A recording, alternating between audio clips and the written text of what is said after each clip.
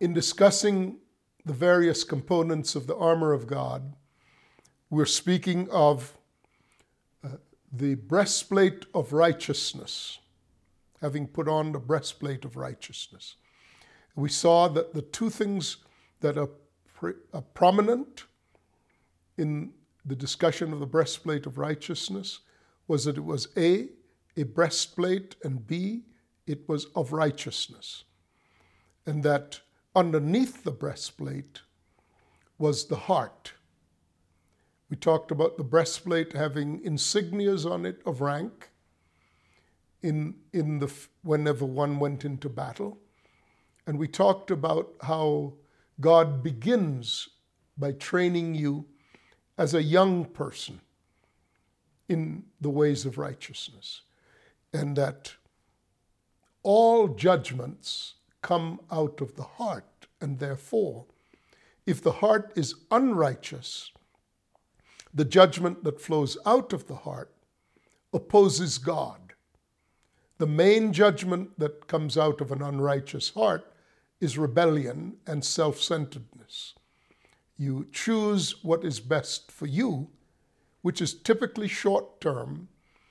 It may enrich you, it may elevate you, but you do not have the power to sustain it over the course of a lifetime.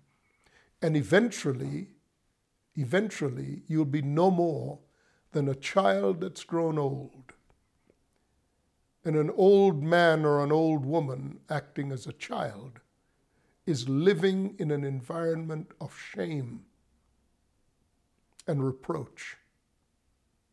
And it undoes all that your life has ever stood for. When there's a time in your life when it's okay to be young and to make the mistakes of your youth. But then you should grow up, you should grow past that. If you don't, when you're old, you'll be a fool in your old age. And it doesn't matter how much money you have. The behavior will be that of a fool. And it will destroy any legacy you hoped to have otherwise achieved. We're looking at some of the most wealthy and famous people who are now in their 60s. And the bloom is off the rose.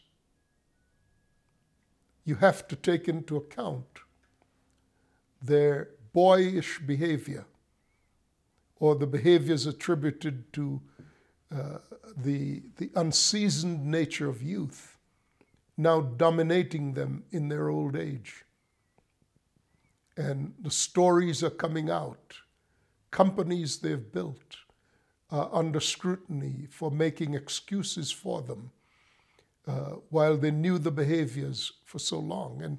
And these are humiliating, demeaning, diminishing things. It always attends those who retained behaviors long past the time when those behaviors were seemly, were judged to be seemly and right. Rebellion, when it is not cured in the youth, becomes the cloak of old age. And the cloak is tattered and worn and unbecoming to anybody. It's simple, you know. Righteousness exalts a nation. Sin is a reproach to any people. That's really what I'm saying. Now, God spoke to Israel about circumcising the foreskin of the heart, and then speaks to administering righteous judgments. He administers justice for the fatherless, not showing partiality, not taking a bribe, having the fear of the Lord, and so on. Now, if you go to the Psalms, which we're about to do, go to the Psalms, Psalm 82, and here is a most amazing thing, a most amazing psalm, really. Psalm 82 develops the principle of righteous judgments. So, in spiritual warfare, one of the most effective weapons against the enemy is righteous judgments. Judging things out of a righteous heart. You know, the enemy has no weapon that can penetrate a breastplate and strike a heart if the heart underneath is righteous. Over time, over decades, the glory of such a person will become resplendent. And people will see the goodness of God in the face of one whose heart is righteous. And that's the contrast to what I've just been talking about. A heart of rebellion that nurtures the emotions of youth into old age without change. But here, Psalm 82, magnificent psalm. It says, God stands in the congregation of the mighty, and he judges amongst the gods. You actually see that. G-O-D-S. Judges amongst the gods. Now, this isn't some reference to the folly of Nephilim and all of that. There are no gods like that. But it does say God judges amongst the gods. So who are the gods? How long will you judge unjustly? So these gods are ones who are called to judge, but their judgment is unjust, exactly as God warned Israel not to do in Deuteronomy 10, 16 through 20. He says, how long will you judge unjustly and show partiality to the wicked? You're taking bribes. That's wicked. It's the antithesis of being righteous. And then he tells in the psalm, he accuses the gods of doing the very thing he told Israel not to do. He told Israel to defend the poor and the fatherless. Do justice to the afflicted and the needy. He's saying you're not doing it to whomever the gods are. And he says, deliver the poor and the needy. Free them from the hand of the wicked. They do not know, nor do they understand. These gods neither know nor understand the importance of righteous judgment. They walk about in darkness, and all the foundations of the earth are unstable. When the heart of the gods, we haven't decided yet, or haven't talked about yet, who are the gods? When their hearts are corrupt and wicked, when they're not righteous, when they do not understand, when they walk about in darkness, all of the foundations of the earth are unstable. Human foundations, the foundations upon which human society sits, are institutional foundations. Foundations of the courts, the administrators of justice, of governments, representations, and the like. Human foundations. It's not that the earth is going out of orbit. It's not talking about natural things. He's saying human society and the pillars of human society, what it sets upon, depend upon the integrity of righteous judgments among those who are called the gods. All the foundations of the earth are unstable. I say, God continues, you are gods, and all of you are the children of the Most High. So that's the first real description we have of who are called gods. Children of the Most High. That would be the body of Christ. Jesus alone came to show us the Father. Nobody else, not Old Testament, not New Testament, not other religion, no one else has granted us access to the Father. So we cannot be the children of God apart from Christ. So it's the body of Christ. I say you are God's, and all of you are children of the Most High, but you shall die like men. So they're men who are the children of God, given an elevated status, but refusing to judge righteously, they're reduced to men again and fall like one of the princes. Satan, who was given a high and exalted place, did not continue in righteousness and fell. And then God speaks to the one who is the quintessence of righteous judgments, the Lord Jesus Christ. And he says, "Arise, O God." Now, he doesn't say arise, O gods. Arise, O God. So it's the one. Judge the earth. For you shall inherit all nations. That's the clue that tells us that's Jesus. He's referencing Jesus because God said to Jesus in the second psalm, "Ask of me, and I'll give you the nations for your inheritance. Ask of me, and I'll give you the kingdoms of the earth for your domain." So God gave to Christ as his inheritance all the nations of the earth. Now, we still haven't answered the question, why does God refer to the body of Christ as God's? And how does that square with God saying to Jesus, "Arise, O God, and you will judge the earth because it's yours to inherit all the nations"? Well, let's look at the word God or gods here. Every reference in this passage, beginning with the first word and going all the way through to the last verse of this psalm, every reference to the word God is the Hebrew word Elohim. Elohim. Elohim. Now, there are many names for God.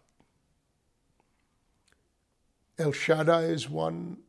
We refer to Jehovah as another, and so on. And so is the term Elohim. God has many complexities to his character, many things he is and does, for which specific names are assigned. So, for example, El Shaddai is a reference to his provision, for it depicts a woman who is a nursing mother, whose breasts are engorged with milk to feed a child who is an infant. But Elohim is the root of the term majesty,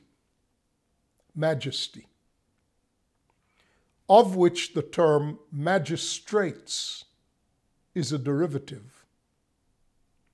Hence, the whole chapter is about the majesty associated with divine judgments. That's why the whole chapter is about judgments. And we, then, are the magistrates. The body of Christ carries the standard of God's righteous judgments. Now, he tells us that these standards exist in us, but they're not a written codex. So legalism is not what he's talking about with righteous judgments. They're judgments that come out of a righteous heart.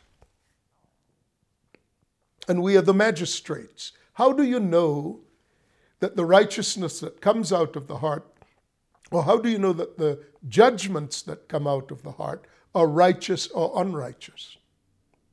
Well, look at the result. He says, now let's read the same psalm, understanding that he has assigned us the role of his representational majesties. When we are clothed with righteousness in our judgments, we may be referred to as majesties. The Queen of England is routinely referred to as Your Majesty. That's not because she wears the outfits that she does, and it's not because occasionally she sits by a gilded desk wearing a crown, or sits on a chair, a gilded chair wearing a crown and an ermine stole and jewelry. That's not majesty. Anybody could have that. You just need to be rich enough. It's not majesty. Majesty, Your Majesty, is when she's the personification of the entire state. So when she's in public, attending to the responsibilities associated with her status, even her late husband was not allowed to walk next to her. No one is allowed to walk next to her because that's a position that shows familiarity. And no one may be familiar with the state. So, she's majesty when she's clothed with the responsibilities of judgment associated with the state. Otherwise, she's just costuming for the occasion. That's not when she is Your Majesty. It's whenever she is representational of the state. Then she is majesty. When we are representational of the living God in judging matters, then we may be clothed in divine majesties, in the majesty of representing the Lord. Do you know, this was the glory that Jesus left us in John 17, when he was talking to the Father and he said, Father, the glory you have given to me, I have given to them. So we are clothed in the majesty that Jesus had when he was here on the earth. But we're only clothed in it when we are exercising majesty according to the standards of divine righteousness. We are not naturally majesty. We're only majesty when we are utterly restrained by the nature and character of the living God in the judgments that come out of our hearts. That's why we cannot show partiality in our judgments. Now, what keeps us tied to righteous judgments in our hearts is the fear of the Lord. Now, if we exercise righteous judgments consistent with the fear of the Lord, it doesn't matter whether people agree with us or disagree with us. We are the Lord's representatives. And even if they kill us, in the end, when they shall stand before God, God will vindicate the judgments that we have undertaken out of the heart of righteousness, restrained utterly by the fear of the Lord. Now, here's my question. Who is subject to divine majesties and righteous judgments? Who is subject to it? Everyone is. Because it's God sitting enthroned in your heart, rendering judgments. No, but that's not specific enough. Satan is subject to the judgments of a righteous heart. You want to know spiritual warfare? And overcoming and ruling over even the evil one? That's what it looks like.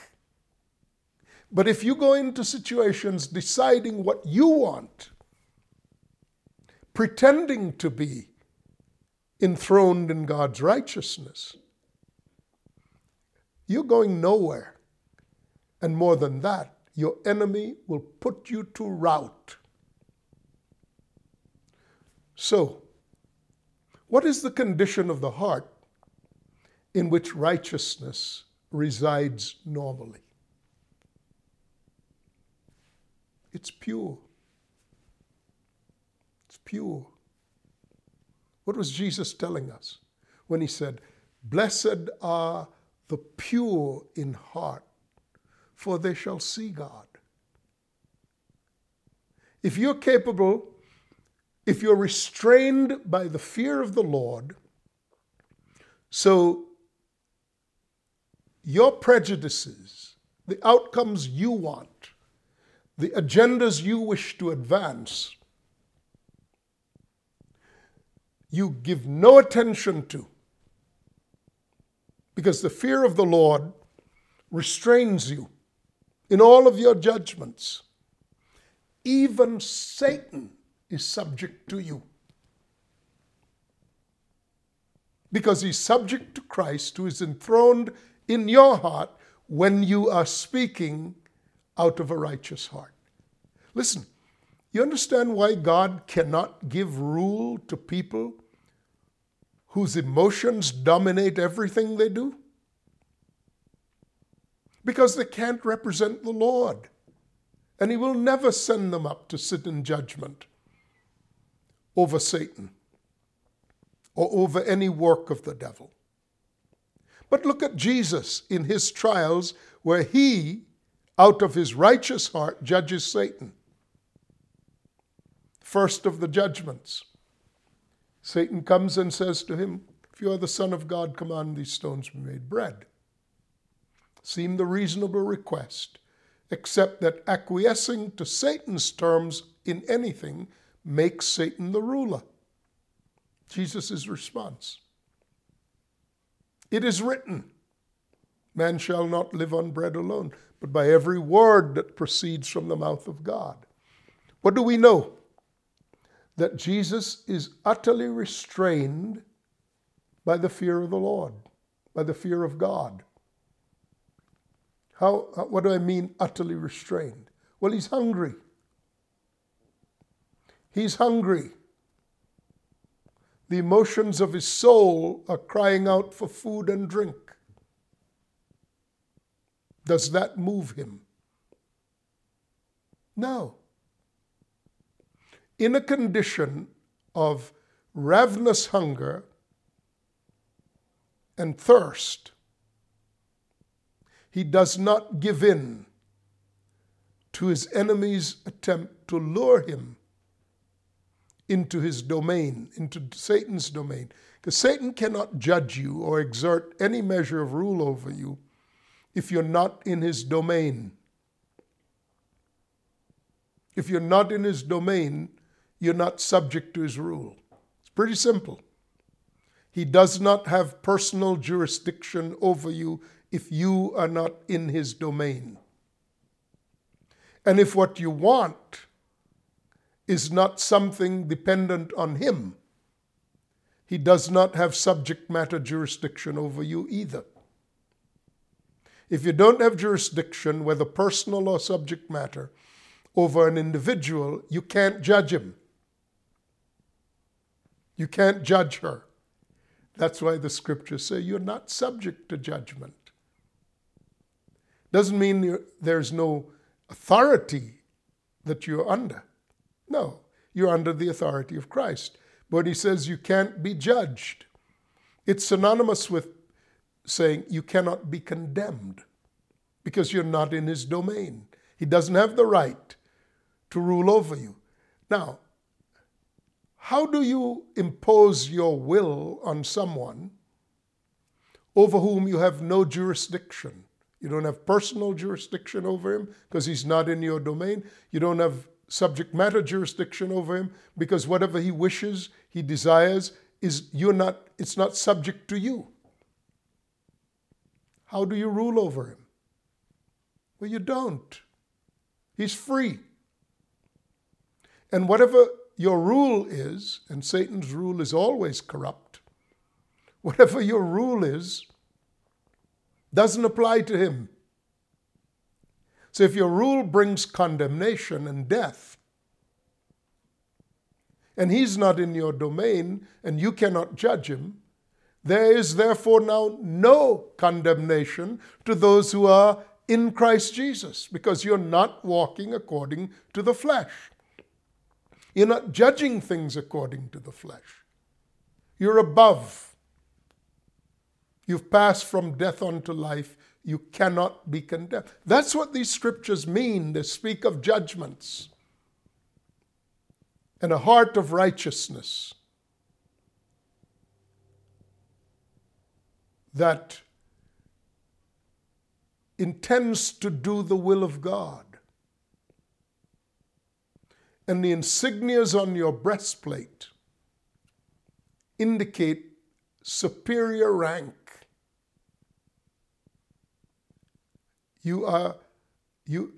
I'm amused about how easily people confer lofty titles to undeserving folk. A few years back, I was interviewed by someone from Christ for the Nations because they determined that I was, quote, one of God's generals, because it was popular in those days to talk about various ones being generals of one sort or another. Prayer generals and warfare generals and the rest of it. That's just nonsense. Made-up titles do not mean a thing. It is, do you have the goods or do you not? Really. Because it's not generals vis-a-vis each other. You could go to any secondhand store and find insignias. You could order stuff online and put them on your shoulders. That doesn't mean a thing. Do you have the goods? Is your heart a righteous heart? And is what flows out of your heart the judgments of righteousness? If so, then even Satan is subject to your judgments. Yeah. We'll continue with spiritual warfare. It's mighty stuff. I'm Sam Solan. We'll talk again. Bye-bye.